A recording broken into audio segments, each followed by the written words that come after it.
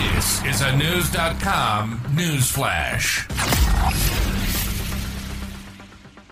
Two men from Uxbridge, West London, have both been sentenced to prison after a drug delivery intended for Germany was sent to South Africa.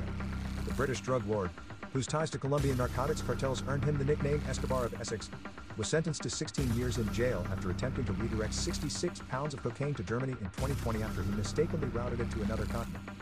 At Isleworth Crown Court on Tuesday, Jonathan Parkhill, 55, from Clacton, Essex, and Kevin Hanley, 44, his right-hand man, confessed to conspiracy to import drugs, as well as numerous other offenses.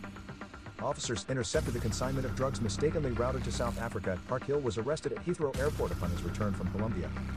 The drug lord attempted to rectify the error using EncroChat, an encrypted chat that was ultimately unsuccessful, and his efforts led to his arrest. In addition, the duo had tried to import 500 kilograms of cocaine worth $23.5 million into Belgium, with the proceeds intended for distribution between Parkhill and his Colombian partners. The deal went awry, and Parkhill's partner suffered a severe beating as a result.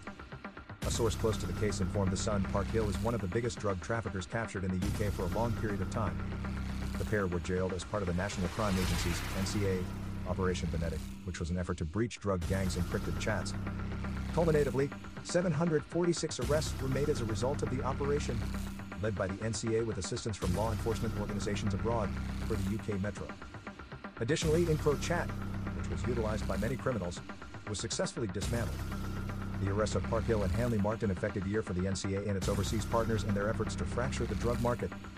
With the Essex drug lord off the streets, the UK hopes to see a decline in illicit substances on the streets.